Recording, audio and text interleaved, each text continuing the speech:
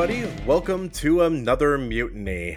I am joined here today with my co-hosts Rachel and Jason. My name is Jackson, and today we are going to be discussing preparation for games and for GMing in general. The kind of thought process that goes into planning for a session-by-session basis, the thought process that goes into planning for entire campaigns or one-shots, as well as any tips or tricks that we may provide to assist other GMs in making sure that they are not caught off guard by their party, as a lot of players love to do that to their GMs. Absolutely.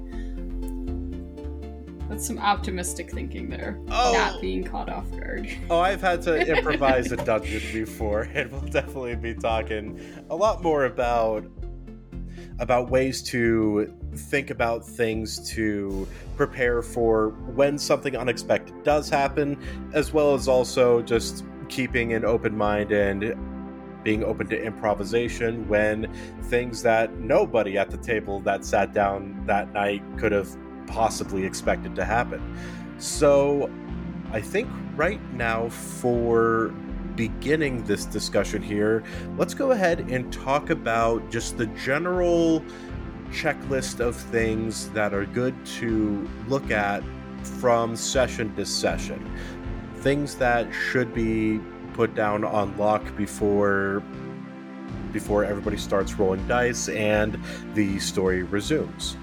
So for me personally, what this looks like for me is I take about an hour before session starts and I think about the party and double check and make sure that the parties are all aligned with their goals. So does everybody know what the current mission objective is, or the current side objectives that they're trying to get taken care of on the way to this main objective? Are there character motivations that are leading these individual players to this location where events are happening? Questions like that are things that I ask myself as I prepare, and if any of those answers are no, then my challenge to myself is trying to think of a way to gently remind the players in-game of what their final goal is, as opposed to just telling them before the game starts.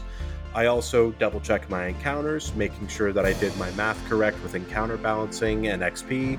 Also make sure that every encounter that I do has some formation of treasure or loot that will get rewarded to them after they complete this challenge. And then I also have a moment where I sit and think, well, what if they turn around and do something completely different? Or what if they, instead of talking to this NPC, they try and attack this NPC? So then in that case, I have a loose plot skeleton in my mind for what's going to happen if this situation were to happen. So if they talk to the NPC, then they could potentially gain an ally that would assist them through the dungeon, which is what I would expect the party to do in that instance. But I also have it in my back of my head where if this NPC is attacked and the party kills someone that wasn't expecting to kill, then I know how the rest of that dungeon will play out, because I will have that consideration that that person won't be there, or that NPC won't be with the party for the future encounters of the dungeon. That's really the biggest, you're talking most very common... much... Oh, sorry. Oh, yeah. Yeah, I was going to say, you're talking very much from the perspective of, because you homebrew, so you're having to think about the bigger picture even right before a small session. Yes. Right. All the dungeons and all the encounters that I run in my games are written by myself, so I won't have... Me personally, I don't have the you walk into a cave and there are 4 goblins here because that's the way the adventure is written. I have to kind of think ahead a little bit and try and motivate the party to move in that direction in an organic way, which is very difficult to do. And it's also difficult for that to be written organically with adventure paths as well, as that's one of the key challenges for writing an adventure path is not railroading a character to go to a certain dungeon, but to provide that intrinsic motivation to get the players to go to that dungeon, go to that objective, and do what they need to do. Sure. Yeah, I would say for myself, even though currently I'm just running one campaign, trying to think if that's true. Yes, that's true.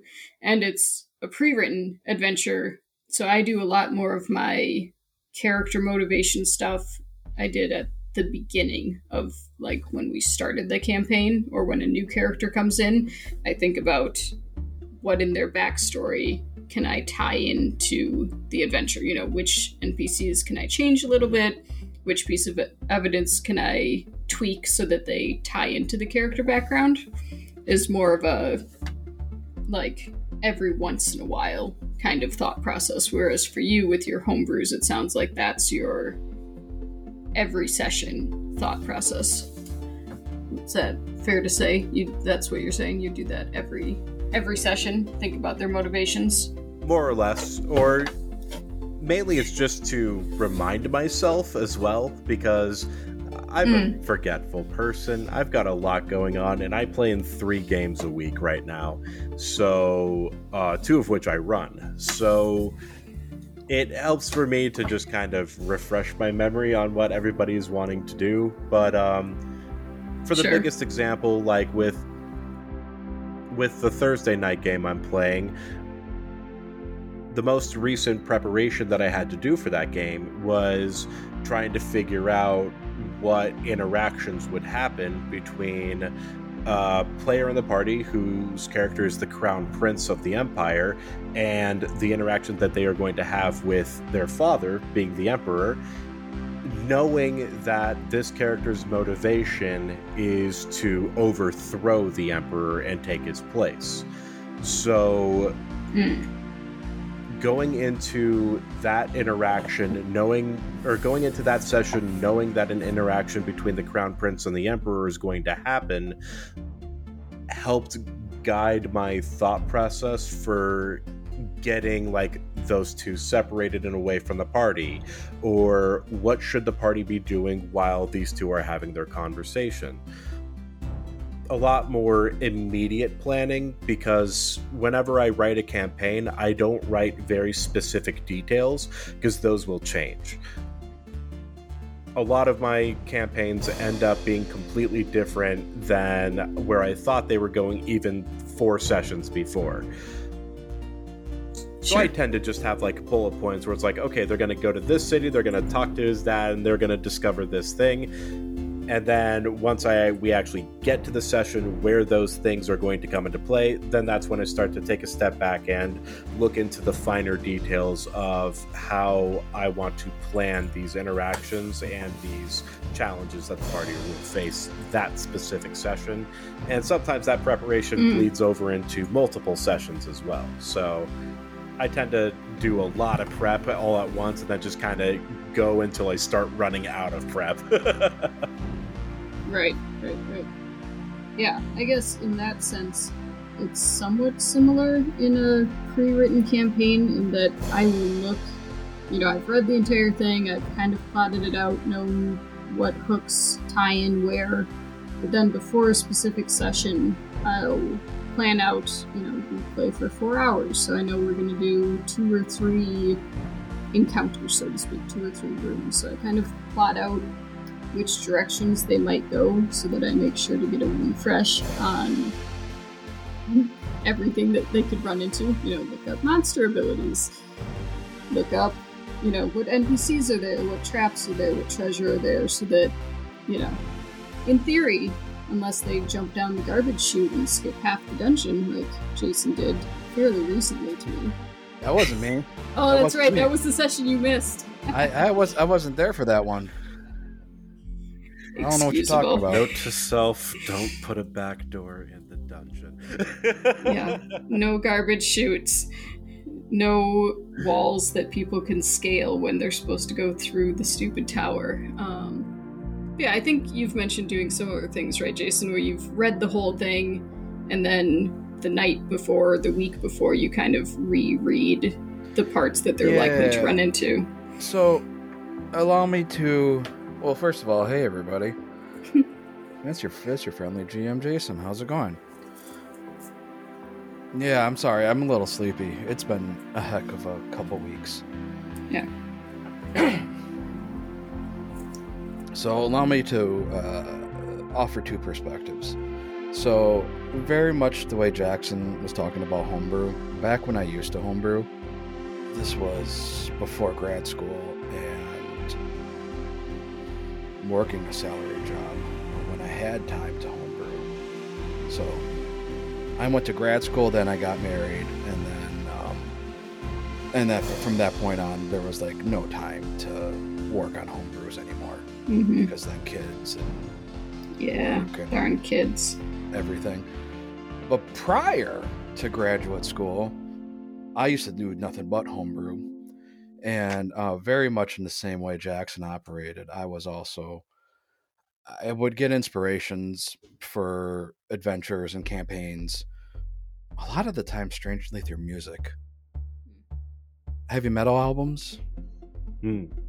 Like big concept albums were often big sources of inspiration for me. A heavy metal band called Iced Earth. I ran 2 of their concept albums. I did whole campaigns based off of. Nice. But yeah, so like I had the skeleton of a campaign where I knew where it was going to start and I knew where the story was going to end, and I had a couple of main milestones that I wanted to hit on the way from point A to point B.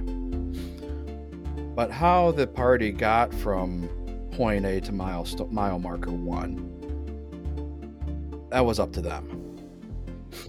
And very much same way Jackson operated, it would be my session preps would be looking back at my notes, what happened during the last adventure, who did they talk to, and how can I build on what happened from the last adventure that would, I don't want to say railroad, but help funnel them towards that mile marker. Sure. Kind of gently push them in that direction without actually putting them on a rail cart and literally railroading them down towards that mile marker. But yeah, so that's kind of the way I would usually prep my, at least long-term prep my homebrew sessions. And then, okay, they're going to have these encounters. There are these levels. I would find a monster that fits that level and then that I thought was really cool. And I'd be like, okay, so how can I take this level appropriate monster that's really freaking cool and I want to build an encounter around them, and how can I fit that in the story progression? And then that's how I would really kind of build my homebrews. Oh, interesting. Yeah, so it was much more like I knew how they so I had a very loose idea of how they were going to get from point A to point B, and I know that they were going to have these 1 or 2 encounters, and then I would find a really cool monster that was level appropriate, build the encounter around that monster, making that encounter really like dynamic and cinematic and cool, and then flesh out the story based on that encounter. Sure. Yeah. Of course, my party was much more combat based and less roleplay based. So I mean, it depends on your party. But my party, they loved combat more than they loved roleplay. Right. Oh, of course, the highlight was always the encounters. Yeah. And less so on the story and the role playing. So, yeah. Now, that being said, when I session prep my APs, the adventure paths, and the modules that I run, that's much more different. Mm-hmm. I kind of know what's coming up in the story. And from there, like when I sit down with an AP, I read like cover to cover the entire AP. And then when we're about to start book 1, I will reread book 1. And then when we're about to start session 1, I will reread chapter 1. And then the night before, I will read like the first handful of pages. Mm-hmm. And again, so when I read the first blush, the first couple times I read the book, I just skip the encounters. I don't even read the encounters. I don't read the monster stat blocks. Right. I just read the story. I just want to get the narrative, like what's happening big picture wise. Okay, and then even when I reread the first book, same thing. I'll skip the encounters. I'll skip the stat blocks. It's not until I know that we're going to sit down for a session, and that's when I actually pull up the stat blocks. Because I think it's pointless to read the stat blocks so early on. You're never going to remember that. You know? Yeah, I'll glance at tags, but I agree. Reading specific abilities more than just, undead here, demons over here. I'm running Abomination Vaults, so that's what I'm running into. But yeah. Yeah, you can get the gist of it, being like, okay. Big thing here, small group of littles here. Yeah. Yeah, for example, like when we were prepping for when I was prepping for Indigo Isles, it's like, okay, I know that you guys are going to get to the amphitheater. Okay, they're going to have wave after wave after wave of monsters. There's going to be 4 waves of monsters. Cool. Got it. 4 waves of monsters. Sweet. Okay, they're going to get to the caves. There's going to be earth elementals. Cool. Got it. I don't need to read the stat blocks and the abilities. I know there's going to be earth elementals. Awesome. Yeah, exactly. Yeah. I find it interesting. Go ahead, Jackson. I was gonna say the definitely the games that I run and that I play in are much more roleplay focused and much more not necessarily combat oriented, because the players that I play with, they do tend to enjoy the cool story and trying to weave that intricate like legend of their character as they go through and play. So a lot of my preparation for those types of encounters is mainly just, am I following the rule of cool? Is this battle that they're about to go fight, is this going to end up being a really cool encounter? Are they going to feel like they succeeded in that encounter in a really cool way? Or is this encounter just serving as a means to the end? Like, they're going through a dungeon, they're 5 floors away from the boss fight, therefore an encounter must be here. A lot of my campaign planning and session planning definitely has to do with justifications for those encounters, because my audience, my players, enjoy that type of stuff. I run extremely political games, so like the last session I ran with the Thursday game I mentioned before, we had a character death and there wasn't any combat because it was a narrative character death. Now, did they die of poison? They died because their father, the Emperor, stabbed them through the back with a spear while siphoning godly power. It's okay. There'll be some resolution to that. He is quote-unquote dead at the moment, but I see. But that moment, I know. Rachel's just worried. Rachel's just worried because on Friday her character got poisoned. Very poisoned. It's on the top of my mind. Diseases, poisons, they suck. Yeah. Yeah, no poisons. I've tried poisoning them, and every single time I have them roll a fort save, they always pass. I'll get them some point. Just change the DC. Yeah. It's fine. Yeah, there you go. They'll never know. But that that entire sequence of events leading up to that character's death, I know is sticking with my players and will stick with those players for a significant amount of time.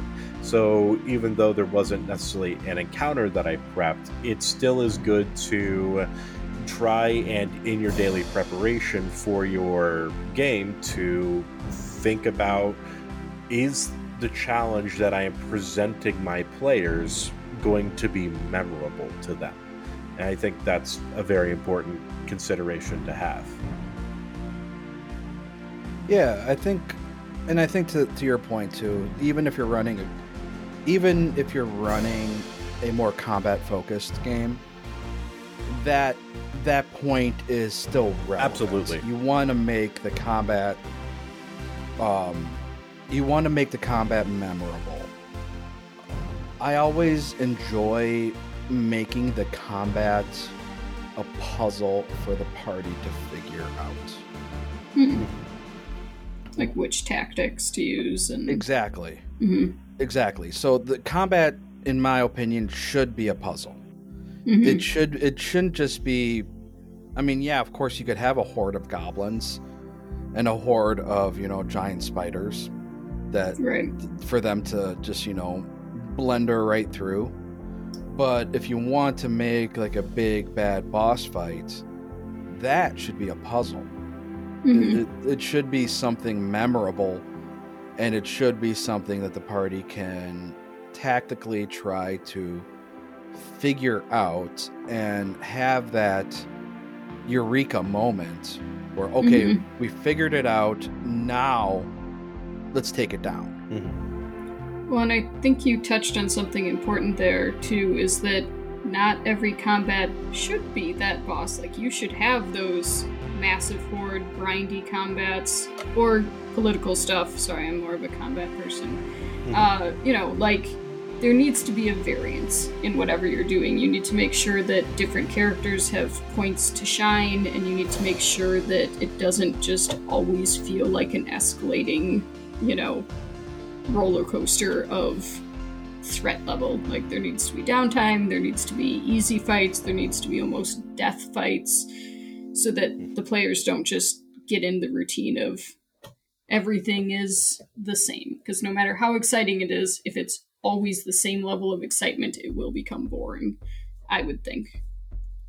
Oh yeah.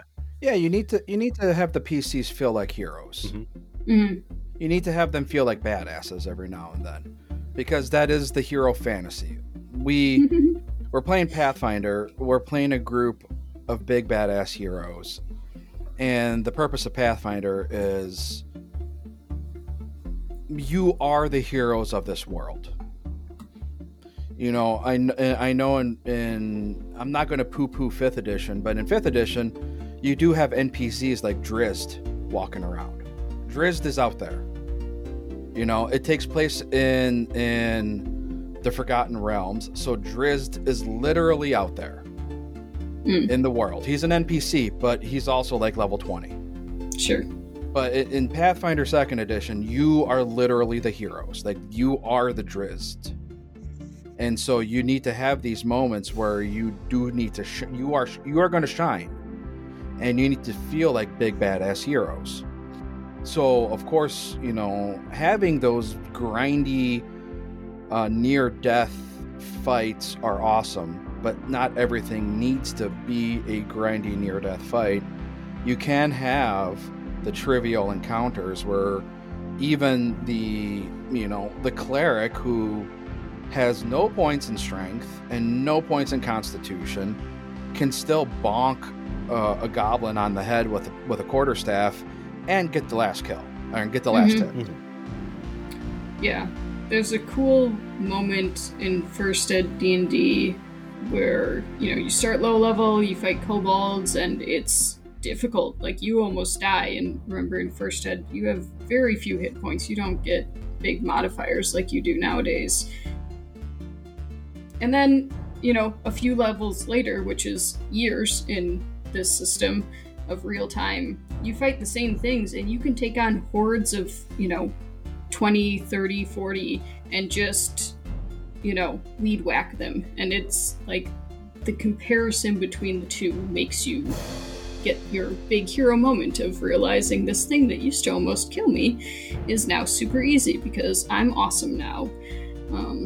It's just another, you want the contrast. You want it to tie into things you've done before and progress. Oh yeah, that's a strategy, writing strategy that a lot of media uses as well. Like having a really difficult boss fight, and then the span of time to the next boss fight is just a bunch of trash mobs, just to give that feeling of progression. Elden Ring, for example, loves to do that, where they will introduce your first encounter with an enemy as a boss fight, and then later in the game, they are just a standard enemy.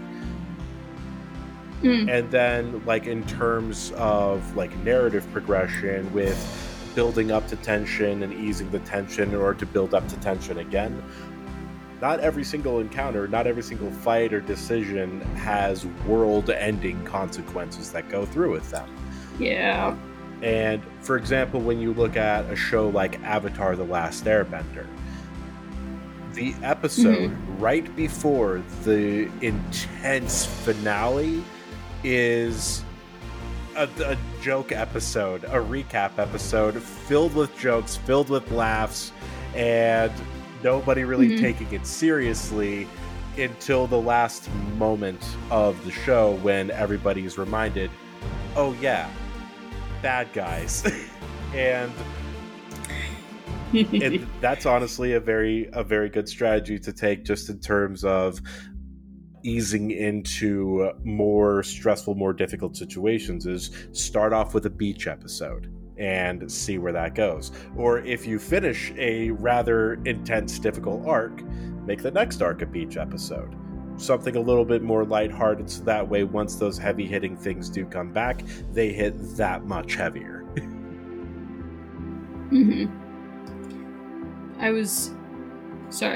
I'm gonna reference back to something Jason said, unless I'm cutting someone's thoughts off. You're good. No, I was just thinking that this reminded me of the Goku getting a driver's license episode. Oh my god, yes! Anime filler is so good at that. It's like, okay, great. When are we gonna get back to Sal? I was gonna say, there's ways to do it that are good, and I don't know that episode, so I'm not. It's there's garbage. Ways to do it's it. Such bad. a garbage okay. episode. It's just in the middle of like, oh, there's this horrible monster that is eating people and gaining immense power. Let's go drive cars. Oh. Ooh. Yeah. I need to get my driver's license. Yeah, and you don't want to do that to your players either. Like, if they're into something, doesn't matter if you're doing a pre-written module or your own homebrew. If they're into something, go with what they're into. Don't say, oh, no, we have to do this now because module says so, or because I planned this. Like, just gauge their interest and roll with it. I mean, like Syl during the parade. Yeah, I'm not doing this. Goodbye. And it was okay. Yeah. You got to eat your rotten pickles. I didn't eat the food, but yeah, Oh, I that's got right, to you didn't. eat food that I didn't see prepared or brought to me. That doesn't sound like Syl. So paranoid. So Jason, you mentioned that when you did homebrew, you would find cool monsters and then kind of build stories around it. And it reminded me of a habit that I picked up from my dad, who picked it up from his GM in his early D&D years, which is, he would make tables, random monster tables for his world. It was usually a D100, so things you wanted more common or that would be evenly distributed. But yes, a table of monsters, weighted usually so that things do or don't happen more often. And then you maybe make your world, make your dungeon, and then you just roll. And what shows up, shows up. And then the really fun part about world creation would be figuring out why these things were here. So we didn't necessarily pick a specific monster, but you'd pick monsters that fit your, like I wrote a desert world, so I went through multiple monster manuals, finding desert creatures, put them in my table, rolled randomly, and then you get to create a story for why would there be, ants here, but there's a demon right next to them. How would this happen? How would they cohabitate? So just a different way of world creation and prep work, I guess. Yeah, I definitely like that approach for wilderness encounters. Like if they're traveling through a landscape and like they get attacked by a pack of wolves, well, they got attacked by a pack of wolves because they're in the wolves' territory. Sure. Yeah, I mean, so the guy I'm talking about, Mike, he just recently made an entire dungeon this way. So I think in one room was like a lich, and the next room were skeletons, or not skeletons, goblins, or something that doesn't go with a lich. And so he slightly modified the dungeon for like, oh, well, there's a secret wall here that the goblins don't know about, or the lich is trapped behind. So you can use it for non-wilderness too. Like that's the campaign now, is these things randomly are here. My job is now to tell a story for the players to discover why these weird things all are coexisting. I have not used that method for a while, so I'm a little rambly, but that is no, I've heard of that, and that's a really cool method too. It keeps you on your toes. Yeah. And I think it's something that, like, as long as everybody is aware that it's happening and everybody's cool with it, because there definitely could be that player that they'd be like, this doesn't make any fucking sense, and I don't like it, and this is bullshit. Why would a lich be in the room right next to goblins? This sucks. Suspend your disbelief, man. It's a game. Right. Yeah. But but I'm saying, like, there definitely could be that. There are those players. Yeah. No, 100%. But again, this comes down to, like, hey, this is the type of game we're playing. This is the session 0. As long as we're all cool with it, thumbs up. Let's just roll with it and have fun. You know, and we can have fun with it. And I'll be open and honest too with my players. Like if there's something that I like for the campaign where the Crown Prince just got killed, we'll just call that the Sun Empire campaign because that's what I refer to it as. For that campaign, when I started writing it and when I got this character's backstory, I had no idea that was where the things were going to go. But as we got closer and closer to them coming back to the main city where the Emperor was, it just popped in my head completely out of nowhere. I thought that it would be a really cool thing to do because I was inspired by RuneScape because I'm a nerd. And then from there, things in the world to allow that event that I thought would be really cool and really fun to happen did change slightly. And whenever things like that happen, I'm always very open and very upfront with my players about, like, hey, slight difference in lore here, or I just want to go ahead and make a quick change to the lore here just so everyone's on the same page for why this possible action is justified within the universe. But at the same time, like, my players aren't really coming after me for those inconsistencies. And since I am open with those inconsistencies and why things are changing, that tends to help out a lot with player enjoyment of the game, just because they know that the work that you are doing as GM is for their benefit, for the story, and for how they enjoy the story. Whenever I write things, I personally take the approach that it is the players telling the story, and I am just here to facilitate what they want to do by providing challenges and obstacles in their way towards the goal that they want to get to. The fact that my idea for the campaign and the players' goals align, it just means that I'm really good at predicting them. But it doesn't mean that I've influenced them in that way necessarily. Sure. So yeah, I take a bit of a different perspective. I think I take it more as a collaborative, because I think it's important for the GM to have just as much fun as the players, and the GM is just as important. I'm not going to say more important because that's false, but the GM is just as important as the players. So I think that if I'm not having fun, and part of my enjoyment is also taking part in telling the story, and the way I take part in telling the story is by influencing the story through NPC interactions and encounters and challenges. I think what was I going to say?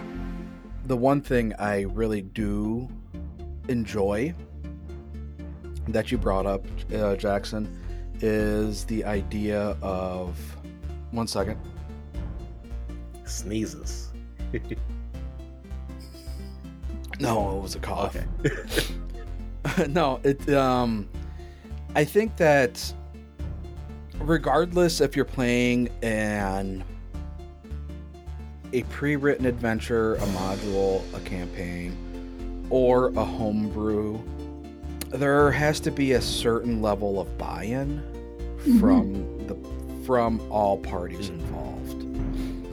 If you're a PC or a GM, everybody at the table has to have a bit of a buy-in, and that's where session 0 comes in, where you can be like, okay, this is the story that we are going to collaboratively tell together. We are telling a political intrigue story inspired by RuneScape, or we are telling a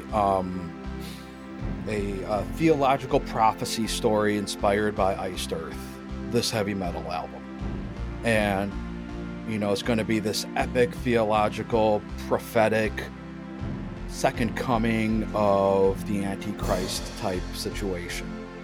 And you as PCs are there to stop the oncoming apocalypse. And you need to work your way through these prophecies and travel through these different realms, to work your way through these various interpretations of the prophecy to find out which one's the right one, and then identify that, and then take on the big bad. If having a player, I think, and I don't want to put down a player, because I think bringing up issues is important. Okay, so I'm having a hard time verbalizing this. I think it's important for everybody at the table to be able to be comfortable to bring up issues, but I think when it's consistent, and it's always the picking of the nitpicking, that's when I think it becomes a problem. When somebody's nitpicking the story to death, and it's always the tiny little inconsistencies like you mentioned, that's where the idea of, okay, well, you didn't buy into it.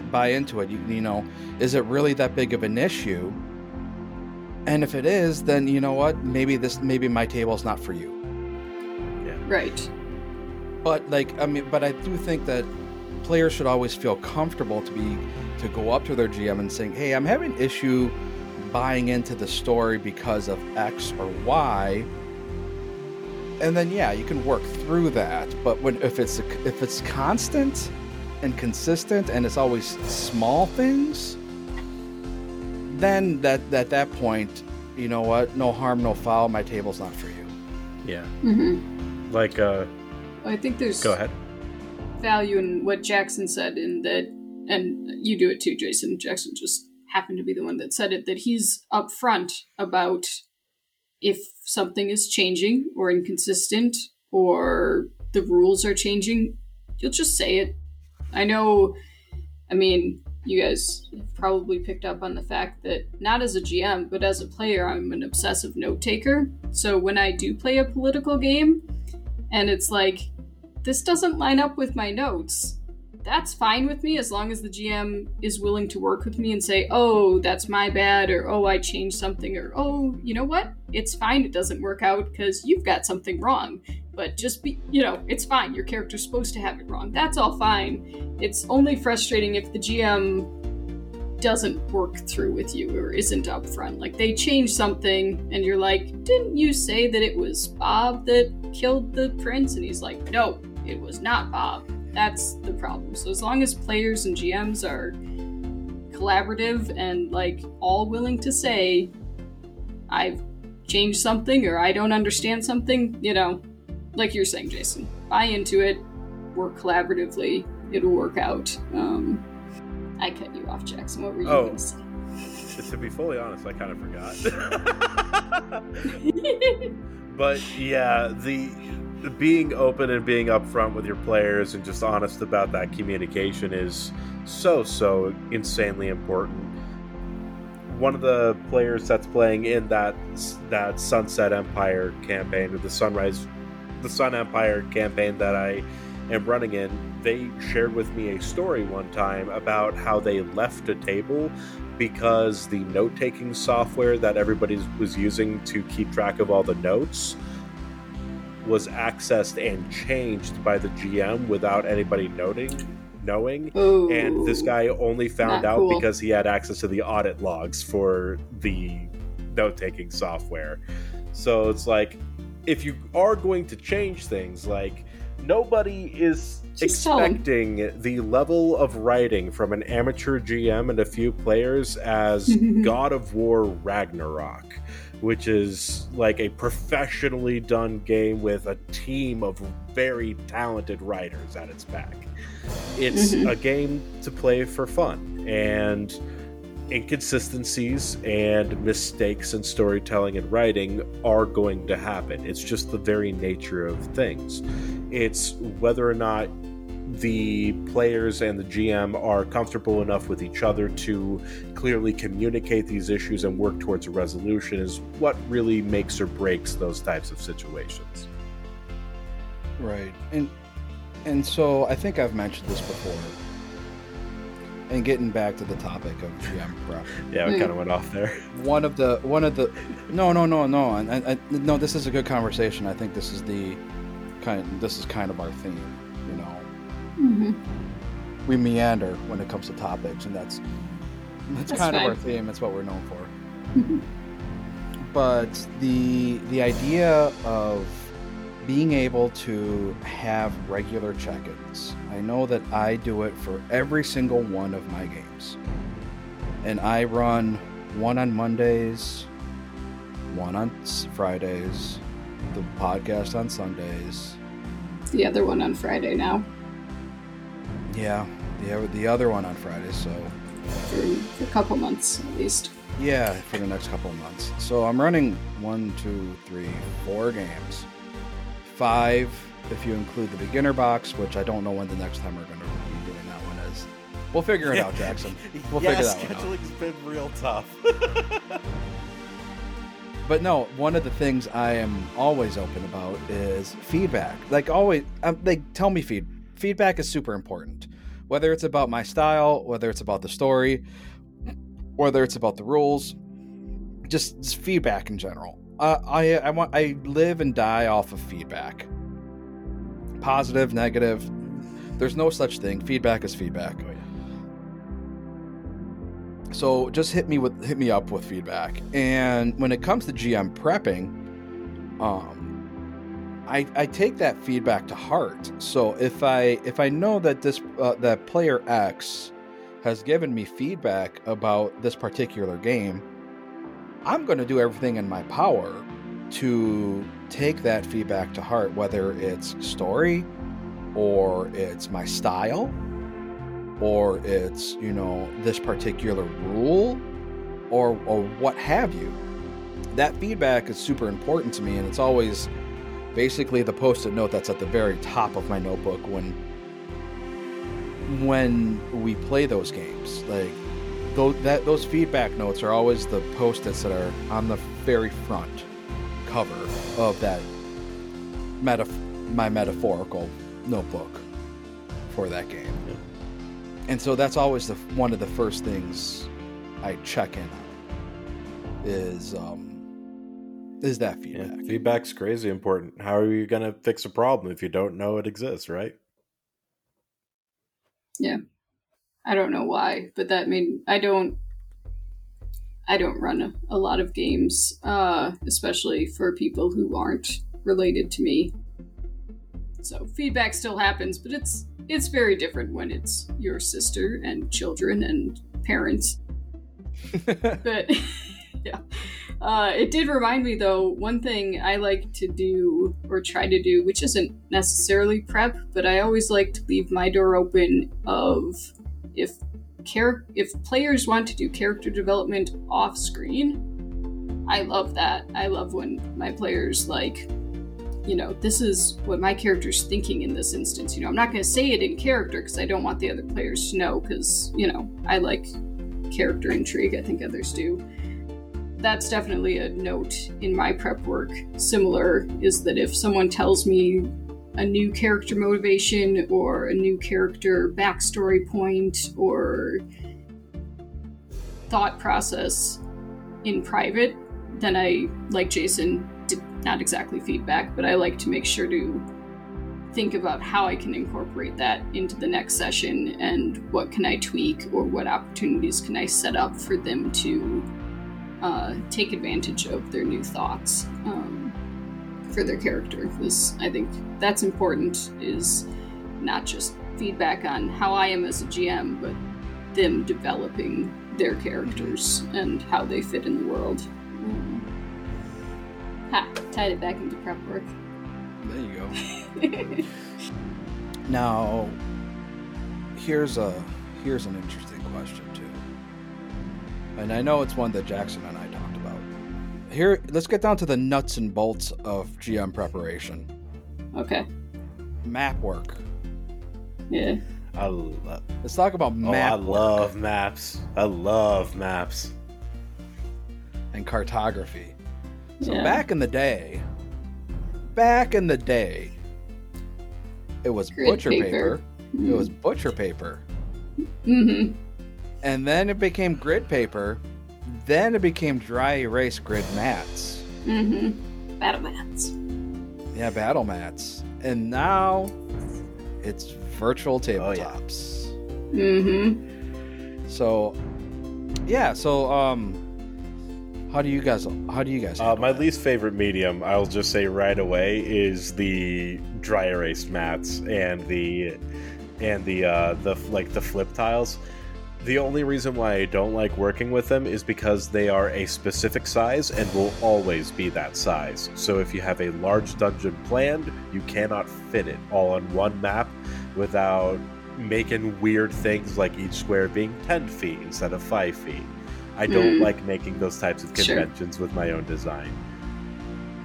The digital age, though, with like Foundry and being able to make a map with Foundry, it's been absolutely incredible. Especially because it's got all like the walls, the doors, windows, lighting effects, weather effects.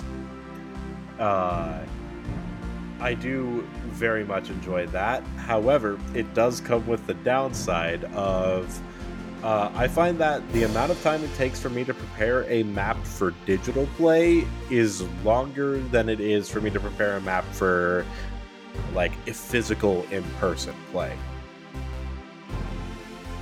Well, yeah, because you want it to look nicer. I mean, you play in person, and we sometimes just use cutout pieces of, construction paper, but you can have some disbelief. But if you're on a virtual map where you've got access to backgrounds that look like, cool dungeons and trees and shit, like, you want to take the time to make it look nice. So I can see that it would take longer. Well, the method that I've been using recently is Jason introduced me to Blue Tile, which is made by Jason Bullman, I think, right?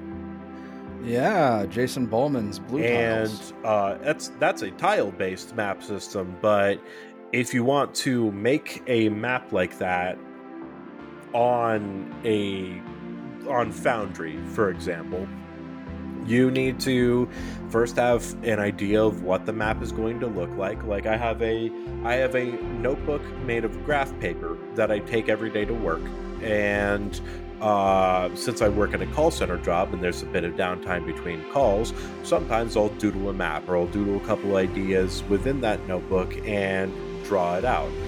Then I have to translate that into tiles on the computer, meaning that I also need to count out like how many squares by how many squares did I use on my notebook. Okay, that's going to be the size of my canvas. Now that I have my canvas size, which tiles can I use to try and get as close to my actual drawing as possible? Because sometimes what I draw just isn't possible with the current set of tiles that I have. Yeah. And then after you get all that, it's like, okay, now we got to add in furniture and obstacles and like ambient items that, or not ambient items, just extra items that could be picked up and used by the party. And then drawing walls and doors and windows.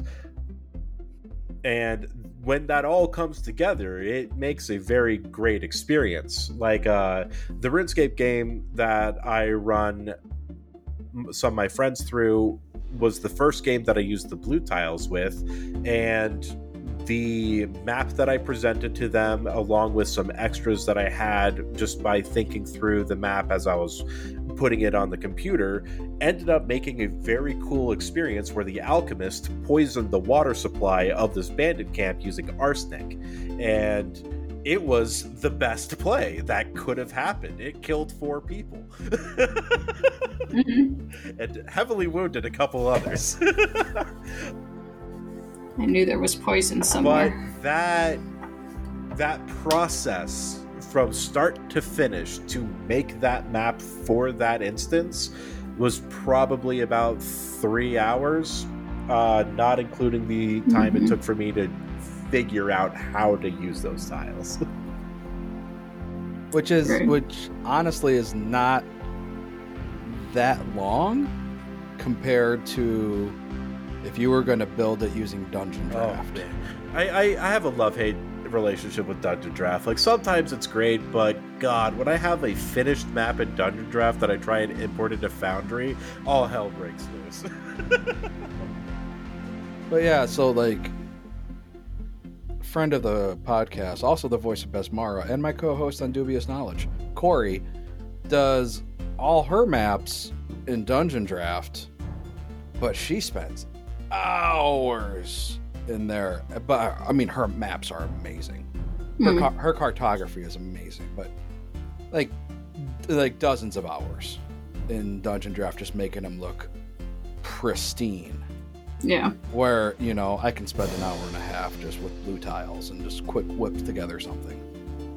Well, and Corey's mentioned, sorry, that reminded me, she's mentioned she has different soundtracks or genres based on which campaign she's prepping, right? Was that her that said that once? Yep. Yeah.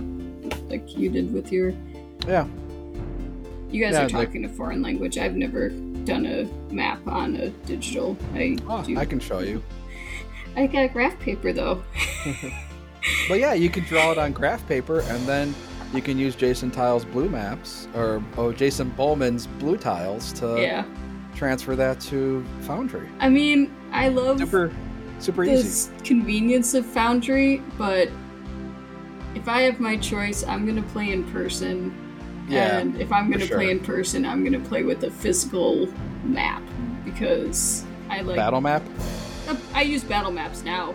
I just draw out the section that they're likely to encounter and then piece them together. We have a few.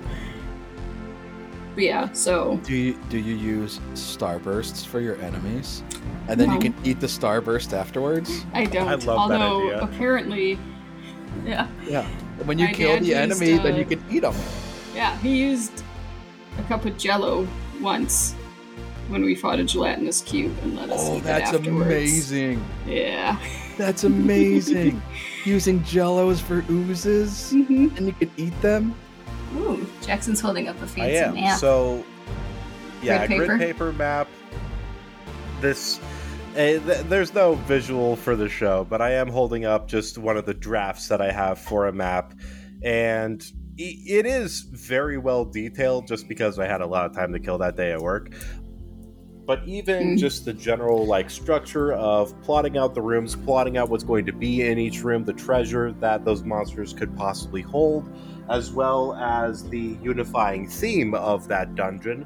In this case, this is a dungeon themed around the general concept of war.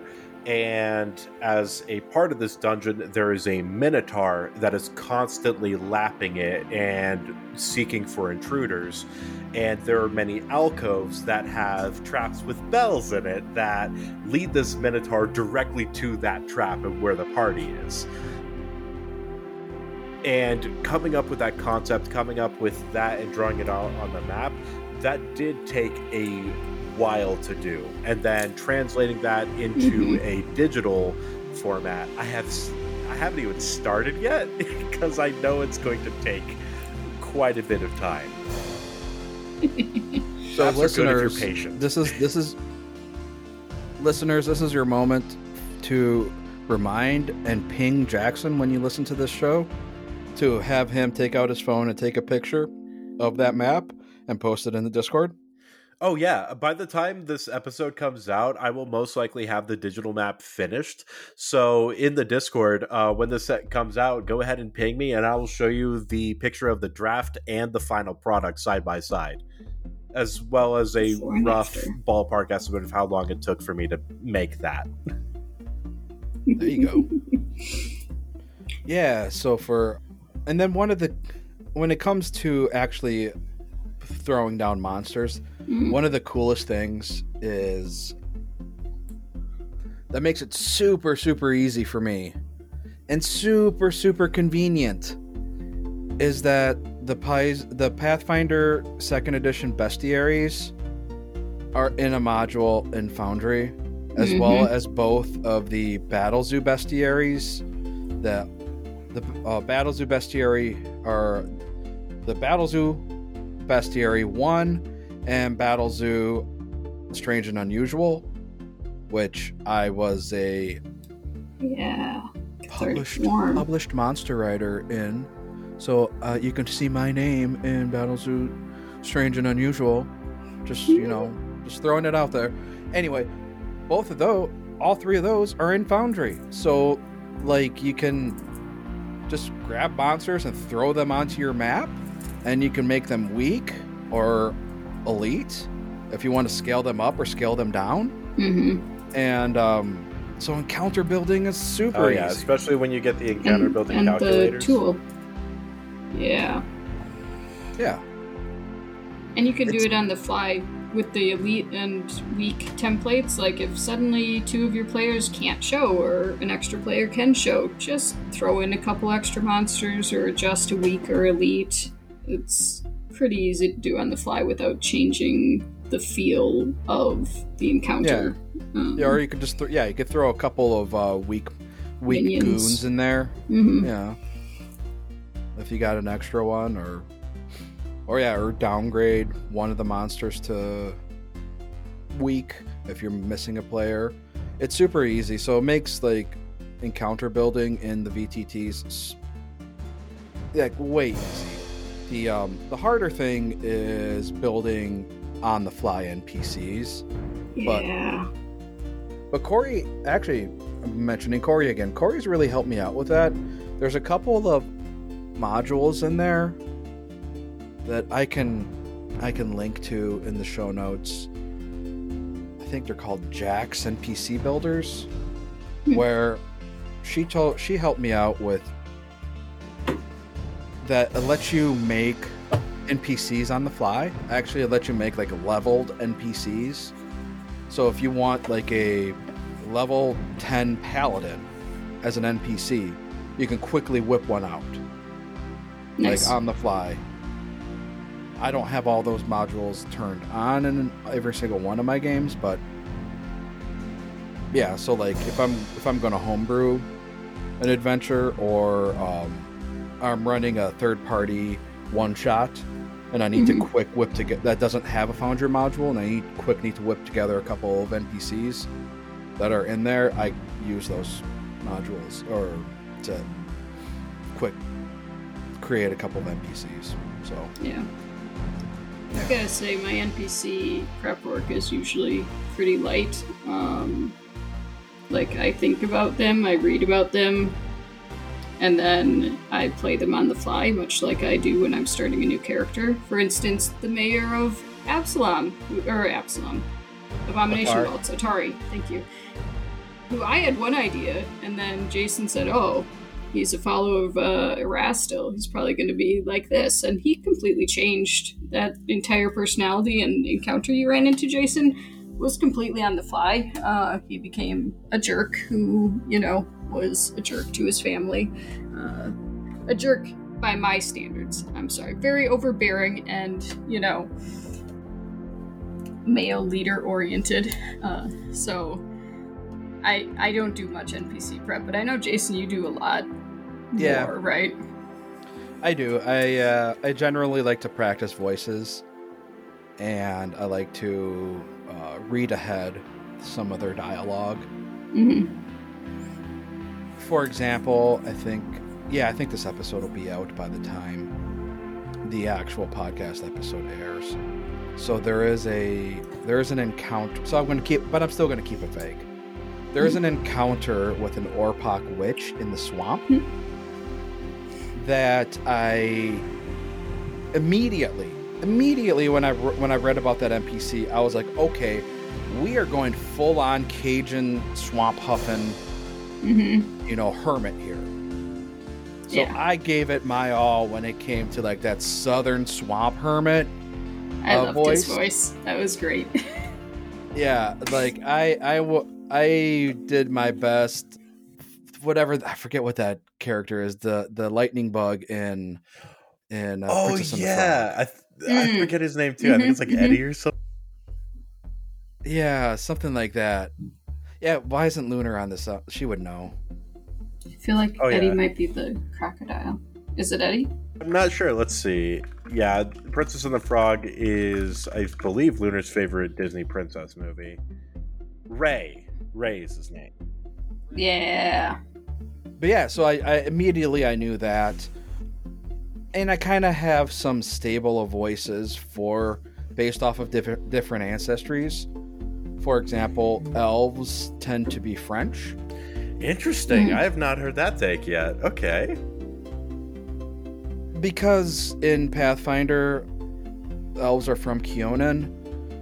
That's their nation, and Keonan is known for its wine. Fantasy wine, France. Elven wine. Elven wine, that's kind of where I went. I can't do a Scottish accent to save my life. I have tried, and I cannot do a Scottish accent at all. So I just given up, and dwarves are just southern. Oh, I was gonna say, when I read Hobbit or Lord of the Rings to my kids, the dwarfs are Scottish. I don't do accents for the show, but I do when I read stories to my kids. I can't do Scottish accents at all. So yeah, dwarves are just southern because it's the easiest. It's the one I know how to do because I've lived in Alabama for 4 or 5 years. I can do it. Yeah, I picked up on it real easy. And dwarves are my favorite ancestry, so it's the easiest one for me to do, so I'll just do it. Yeah. The halflings are always Minnesotan. Oh, don't you know, dear? I have no idea. I love the Minnesota Norpox. Yeah, and since we didn't have any halflings in the party, I just decided, hey, she's a counselor. Okay, we're going to do a Minnesotan Norpox. So, yeah. I love that Lunar picked it up for her bread lady. Bread lady. I love that she picked it up. That's great. But the thing I like to do is I like to read ahead what the dialogue is, because I don't know. And you all can tell me, the listeners, and you two being two of my players. And it's not so much a pet peeve, but I'm not gonna. It's like I don't get annoyed or anything when it happens. it doesn't annoy me, but it's something that I'm just trying not to do. I'm trying to blend it seamlessly, so to not make it obvious that I'm reading descriptors or flavor texts, unless I specifically point it out. Like, it doesn't bother me at all. Like, I have no... It's not a pet peeve. It's not an annoyance. I'm just trying to blend it, you know, and not make it obvious that I'm reading flavor text. Like, read through the flavor text and paraphrase it. Yeah, so, like, I'll read the flavor text ahead of time. You know, I'll prep that ahead of time so I know that this is going to be the flavor text. I've read it before the session starts once or twice. And so when I get there, I try to make it natural. So it's like, oh, you know, Zabi, yeah, you're climbing up the Palisades here. Oh, and Corey's like, okay, so what do I see? I'm like, oh, well, you know, okay, well, you're kind of just gazing around town, and you notice that, and then that's when I'll actually start reading the flavor text, but I'll try to make it a natural progression. So you notice that the village appears abandoned, and it's almost like there hasn't been anybody here for like a couple weeks, and like the ones on the side are completely empty and ramshackle, but there's like two big ones in the middle. Those ones seem a little bit more sturdy. And all that I just read there was like was straight up flavor text from the box. Yeah. But I try to change my speech and make it appear natural. I'd say you're pretty successful. I would at too. That. Sometimes there's no way around it, but yeah. Yeah, sometimes the language is just such that it's like, shit, okay, I don't talk like that, but you guys need to hear that.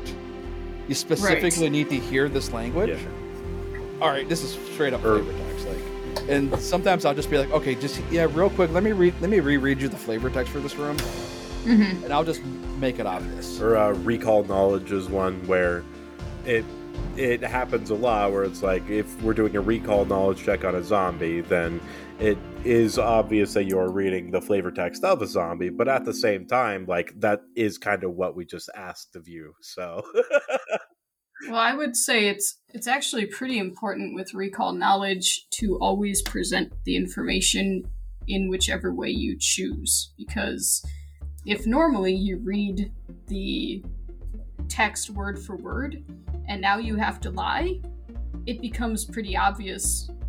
Not you, Jason, people in general, it will become obvious if suddenly there are pauses or or things said at a different cadence than you normally do.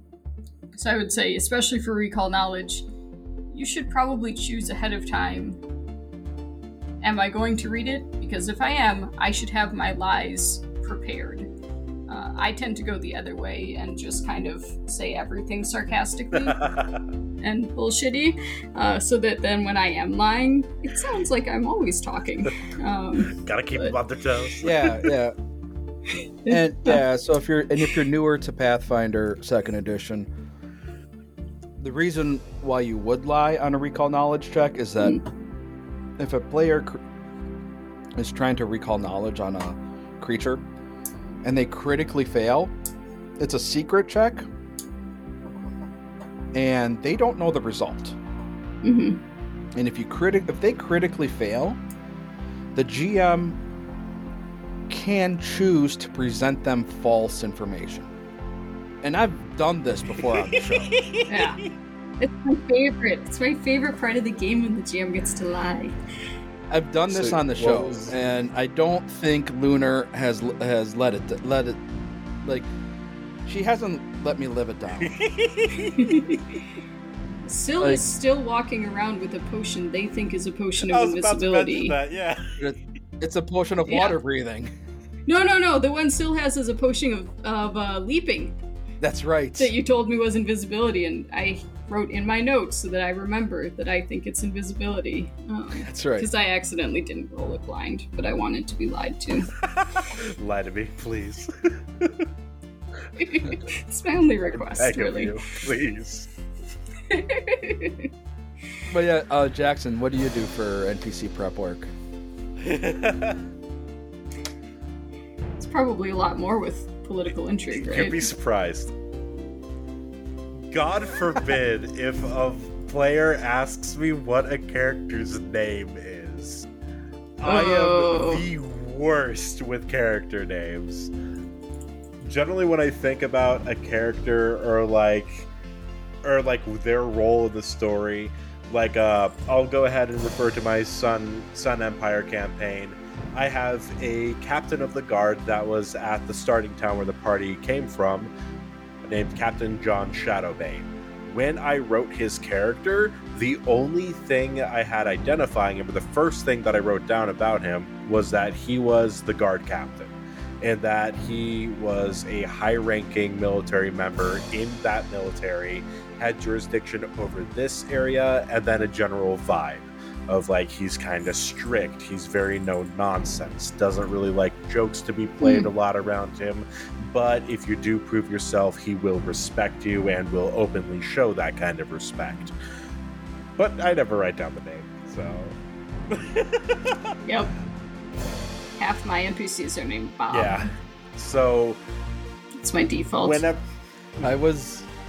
I am ahead. weaving that web of intrigue, I don't... the very first thing I just think of with each character in that web is what their specific role is for that overall plot. Mm-hmm. It's funny you mentioned that your character's name is Bob because Wizards of the Coast published their data mining from D&D Beyond. Mm-hmm. And do you know what the most popular? Well, they now call them species. So, but they used to be race. Oh, the most okay. popular species in D&D Beyond is Human fighter named Bob. Yeah, the most popular character is a human fighter named Bob. Cool. Yep. Yeah. I'm assuming that Bob came from my generation is. That's the thing we all defaulted to. I don't think it's original to me, but so that's... I scream because it pains me inside. You don't want human fighters named Bob? The average level is 4.7 something. That doesn't surprise me. A lot of campaigns die at level 5. Yeah. But yeah, Bob is the most popular name. It's because it's so easy. The most Bob or Jim Bob? The most played class as a fighter and the most played species. See, now I wonder if the human surprises me a little bit. Yeah, I feel like you play a fantasy world, you want to be a not human. Self-inserts. I know nothing. I know I don't know as much about 5th edition as I did about 3.5, but in 3.5 humans started with 2 feats, which was too hard to pass up. Yeah. That's true. In 5e, a variant human starts off with 1 general feat and no other ancestry gets that. See, I am curious which though is with really tough. I am curious with the fighter though. Did they happen to say what the most popular subclass for fighter was? If it's a champion, I'm gonna go cry on my bed for a little bit. It's the most uninteresting fighter subclass. Okay, you get level 3, and all that happens is you get a 19 on the die is also a critical hit. Cool! No spell casting, no battle maneuvers, nothing. You just get a 19. It's a 1 in 10 now. Keen. You get keen on everything. It annoys me way more than it should. I'm just imagining that's someone's favorite class. For them. Hey, I don't want to yuck their yum. If they enjoy it, absolutely go for it. I prefer a lot more complexity. Bob I like the First. spellcasters. I like crazy combinations. I like making my own brain hurt from the amount of bullshit that I'm trying to pull off at once. Yeah. Which is why you play a fire cleric. A fire war priest. Let's be specific. A fire war priest. Vesuviac's been the most fun I've had playing a character in a while. Nice. Yeah, fire war priest. That's right. All right. Anything else for GM prep that you guys do that we have forgot? Have fun with it. That we didn't talk Just about? have fun. It's a game. Don't take it too seriously. It's an excuse to be able to hang out with friends and spend time with people you enjoy, all sharing interests with a hobby that you all wish to experience together. Don't take it too seriously. If it's stressing you out too much, if you're not having fun with it, if you're having difficulty staying engaged in the game and being able to plan for your games the way that you want to, it is okay to take a step back or to scope back what you're trying to think of. And it is also okay to share these feelings with your players if you do run into that type of a situation. This game is difficult to run, both Pathfinder 2nd Edition and 5th Edition for D&D. And that's just counting 2 of the multitude of tabletop role-playing games that exist on the market. It's okay to feel overwhelmed. It's okay to need to step back, readjust your approach, and then go back at it with a fresh mind. Don't feel like you're bad if you're having trouble with the prep. But if you do want to take the time to prep and really make something that is special for your players at the table and craft a very amazing story for everybody to enjoy, go for it. Preparation is your friend in that situation. And if you need help and you're stuck and you have GM's block or our version of writer's block, dude, hit us up in the Discord. Yeah, we've got loads of GMs in there. There's a ton of GMs in our Discord.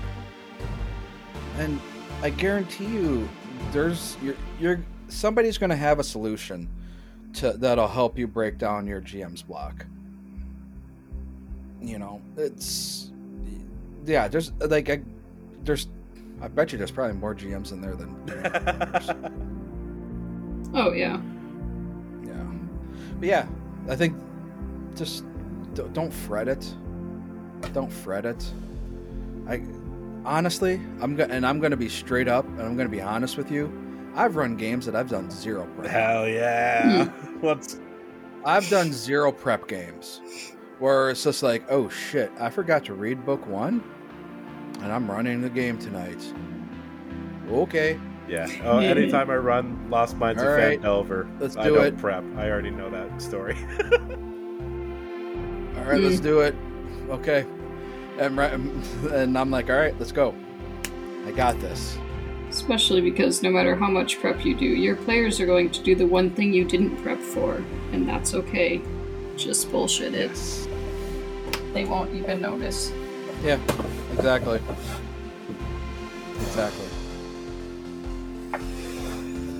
All right. Well, with that, I believe that is going to be the end. Jason, Rachel, do you have any final thoughts you want to share before we close this out? No. I mean, if you're listening to this, you already know that we have a Discord, we have a Patreon. Our Patreon's recently changed, so if you're supporting us at the $1 or $2 level, you'll have to go in there and re-support us at the new $1 level. And even though it says like $1 or $5, those are just defaults. You can they're technically pay what you want, so it's not limit locked. You can it'll default to those dollar limits, and you can always add more, however much more you want. So we have 2 levels: the $1 and up and $5 and up. They're both pay what you want. $1 and up will give you access to submit hero points, which we do every 5 episodes, which I think the next episode we record is a history episode. And then the $5 and up will give you early access to every single one of our shows. So you'll get access to this one about 2 to 3 weeks early, and the actual play you get it 3 days early, and the dubious knowledge is that one's a little bit more loosey-goosey. It depends on actual scheduling. That's another great show to listen to for prep work. I've listened to that because I don't know the gods in the world very well. So, tying it back in gives you some good insight on the gods in a more fun way than reading extensive wiki pages. Yeah, you get to hear Corey and myself, and occasionally Mike, and a special guest every episode, just bullshit about gods. Mm-hmm. But yeah, again, they're both pay what you want. They default to the $1 and $5 level, but they're not limit locked, so you can pay what you want. And I think that's about it, Jackson. All right. Yeah. Well, if you enjoyed the podcast, then absolutely please share it with your friends, share it around. Podcasts grow best through word of mouth, and so if you have someone that you think might enjoy the Mutiny or may enjoy 25 North podcast, please share it with them and let them know. As Jason said, we do have that Patreon, so if you are able to, any contribution towards that Patreon is going to be greatly appreciated, and we will see you all next time. Yay.